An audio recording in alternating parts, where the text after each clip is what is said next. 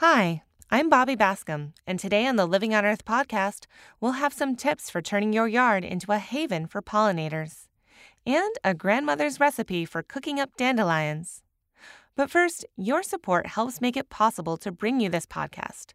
So please contribute what you can. $5 or more makes a difference. You can donate right now at loe.org. And thanks. Gardening has grown in popularity as millions of Americans are isolating at home amid the coronavirus pandemic. And with spring in the air, it's a great time to get started with both a veggie patch and flowers to support native pollinators.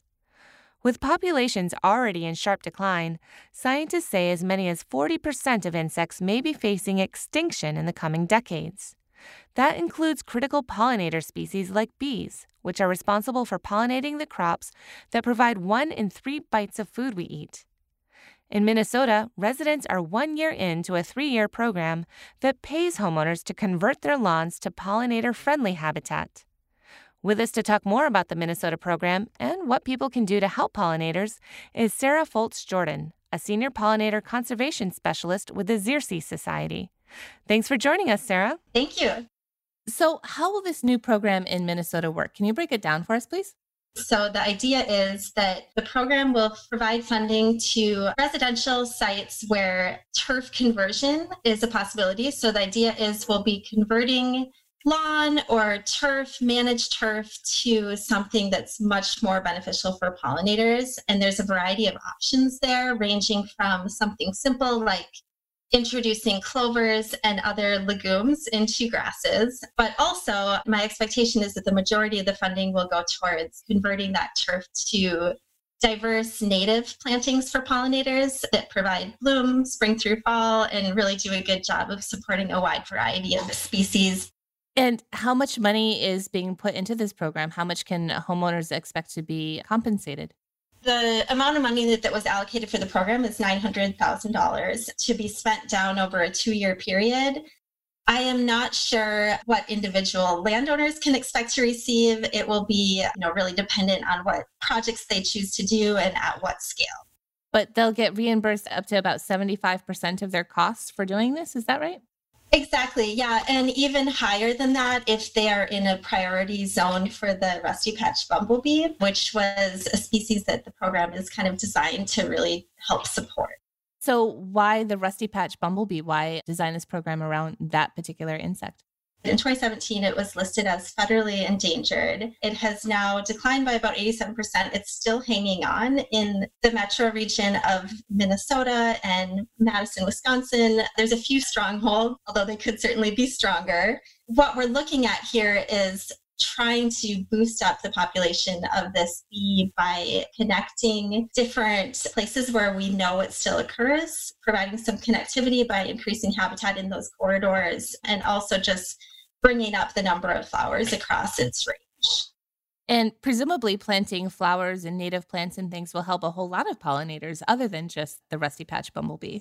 Exactly. Yeah, it's sort of a flagship species, but these plantings will benefit a lot more than that bee. And I'm expecting many people will be really interested in supporting the monarch butterfly with their plantings as well by including milkweed host plants and a wide variety of nectar plants. Right. Can you put this into a larger context for us? I mean, what's the current situation with bees and pollinators more generally? So the rusty patch bumblebee, which I was talking about earlier, has declined by 92%. So that's pretty dramatic. It was formerly very common and is now barely hanging on. Monarchs, similarly, are, one of our more charismatic, well-studied insects. So we've seen 60 to 90% declines in population size, depending on what years you're comparing in our eastern population. I mean, that's sort of the tip of the iceberg. There's a lot of species that are not as well on our radar, and it's really hard to say how they're doing. The monarchs, as you said, are a charismatic insect. Maybe people had them in jars in school when they were kids and things, but pollinators, by definition, are extremely important for ourselves and for the ecosystem as a whole. Can you talk about that a bit, please? Sure. Yeah. I mean, the economic significance gets a lot of attention. So, our food systems are really dependent on pollinators, but I don't think we give pollinators maybe as much credit as we should for their role in preserving and sustaining our natural ecosystems. So, about 85% of our wild flowering plants are pollinator dependent. And, pollinators are also kind of keystone species in other ways. So, they're providing pollination services that enables the fruit and seed set of a lot of plants, but they also are being consumed by birds and small mammals and kind of supporting these diverse food chains and ecosystems in that way as well. And so, why are insects and pollinators in such sharp decline right now? It's really a multifaceted problem. So, they're being hit in a number of ways. There's been dramatic habitat loss, increases in pesticides, including a lot of pollinator lethal pesticides, and also increased disease spread. So, kind of circling back to the program we were initially talking about, this is addressing just kind of one aspect of pollinator threats, the habitat piece, but it's something that we all have the power to do something about. So, as we think about increasing habitat for pollinators in our yards and bringing in more flowers, my hope is that we're also thinking about pesticide reductions. So, Sarah, what can you suggest for someone that's listening now and maybe wants to make their own yard more pollinator friendly? The most important thing we all can start doing is thinking about our landscaping decisions, not just in terms of our own aesthetics and, maybe the status quo, but also thinking about these decisions in terms of how these plants that we choose to put into our yards can in turn support higher trophic levels. So the ecosystem a little bit more broadly. And I think when we start thinking through that lens, it becomes really clear that native plants are essential. And when I think about native plants, butterflies and moths really kind of hit home for me because many of these butterflies and moths have really, really close relationships with certain native species that they can only feed on. And then a lot of our bees also are specialist bees and will only collect pollen to feed their babies from certain plants. I think it's a little bit confusing for people sometimes because butterflies and bees will visit non-native plants. So it can look like, oh, these plants are doing a great job at attracting bees and butterflies. But just because they're visiting doesn't mean that the nutrition that they're getting is adequate or preferred. And I noticed this in my own yard. I still grow quite a few cut flowers, but I used to have a lot of cut flowers and non-native ornamentals and have gradually chipped away at that and started converting most of that to native flowering plantings. And it has been just astounding to witness that change in the types of insects that I'm seeing and the abundance of insects that I'm seeing just because of the plants being better suited to meet their needs. And clover even seems like a good place to start. You can plant that even in with your own grass, and it's relatively short. So it's not, such a big change for people, I would think. Exactly. Yeah, that's kind of a baby step is getting some clover into your grass, or even easier would be just to, a lot of people have flowering weeds in their lawns that they work really hard to keep out. But again, if we can kind of change our aesthetics and learn to see those weeds as something beneficial for other species, that can be really helpful. Just kind of letting them go. So, Sarah, beyond flowers and native grasses and things, is there anything else that people can do? Yeah, flowers are critical for providing really important food. Like we've been talking about, native is best, but we also need to remember that these insects have nesting and overwintering needs, basic needs for shelter, I guess. So we really advocate for people trying to leave things like dead stems left in wildflower gardens, branches, brush piles, leaf litter, rock piles, or rock walls. One of my favorite kinds of bees is the small carpenter bee. They nest in stems. So I planted raspberry bushes right outside of our front door, and I prune them back every year at about, I don't know, maybe 3 feet, 2 to 3 feet tall. So it's a really easy height for me to observe what they're doing there. And what happens is the raspberries will flower in the spring and the little bees will come out and they'll collect pollen and bring it to their nest. And they nest in these raspberry canes. So the cut ends that I create is the entrance to their homes.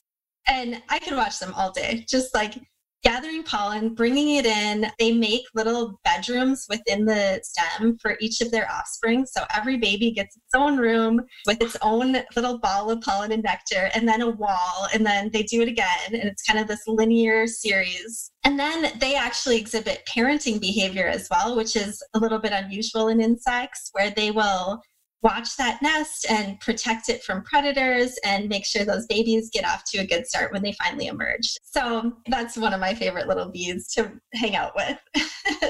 Sarah Foltz-Jordan is a senior pollinator conservation specialist with Xerces Society. Sarah, thank you so much for all this information. Yeah, thank you, Bobby. It was my pleasure.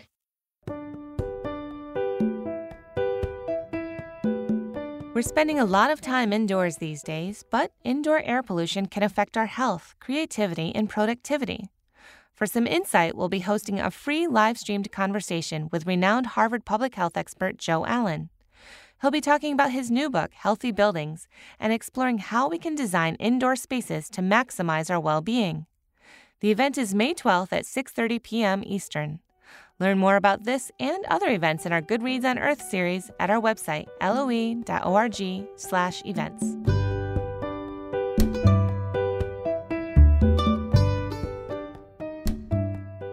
Dandelions are one of the surest signs of spring and a promise of summer. They can also be a nuisance if you're working on a perfectly manicured lawn. But one person's grass-choking weed can be another's culinary delight. Anne Murray of the public radio program Allegheny Front has this story of one longtime dandelion-loving grandma.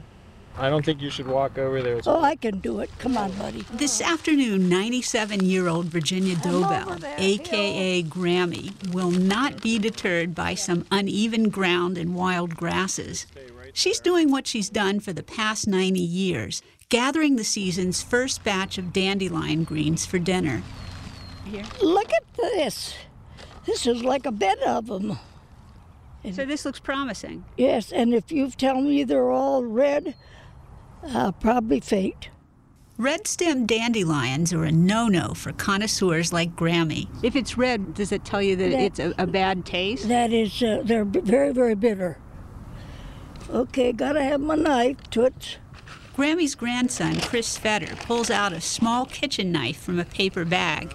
With considerable effort, Grammy hangs on her cane, bends over, and starts cutting a big dandelion out of the ground.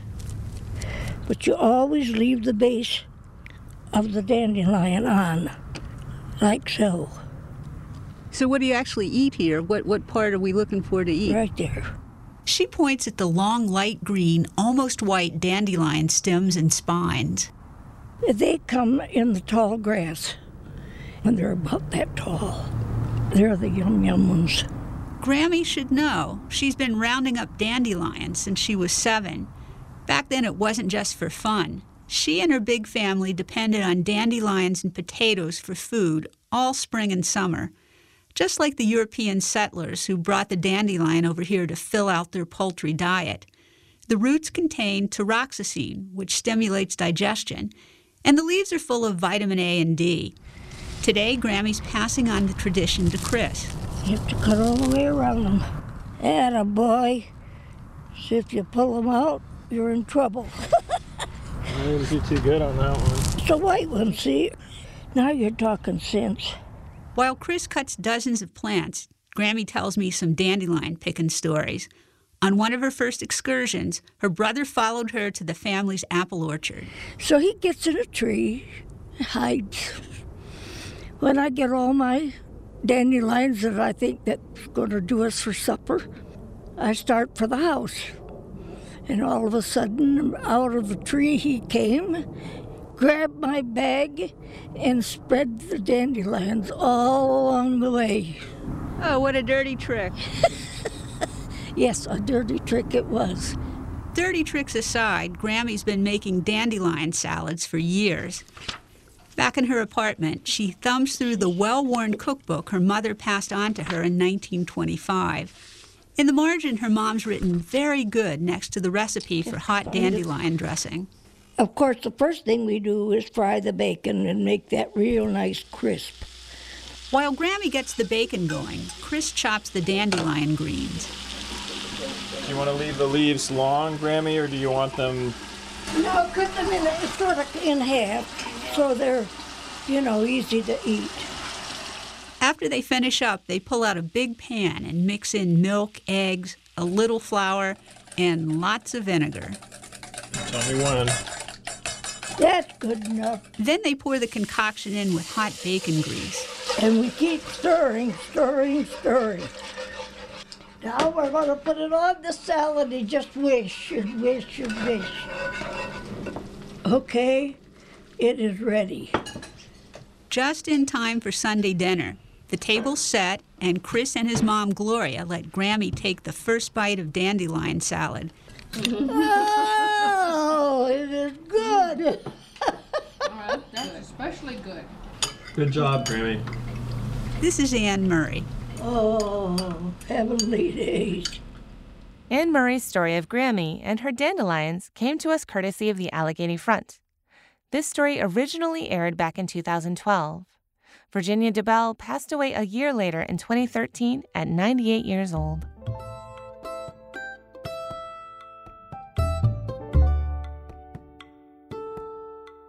Living on Earth is produced by the World Media Foundation.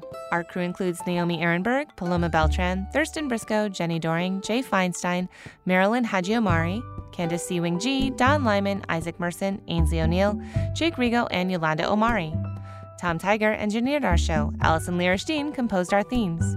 You can hear us anytime at loe.org, Apple Podcasts, and Google Podcasts, and like us please on our Facebook page, Living on Earth. We tweet from @LivingOnEarth, and find us on Instagram @LivingOnEarthRadio. Steve Kerwood is our executive producer. I'm Bobby Bascom. Thanks for listening. Support for Living on Earth comes from Sailors for the Sea and Oceana, helping boaters race clean, sail green, and protect the seas they love.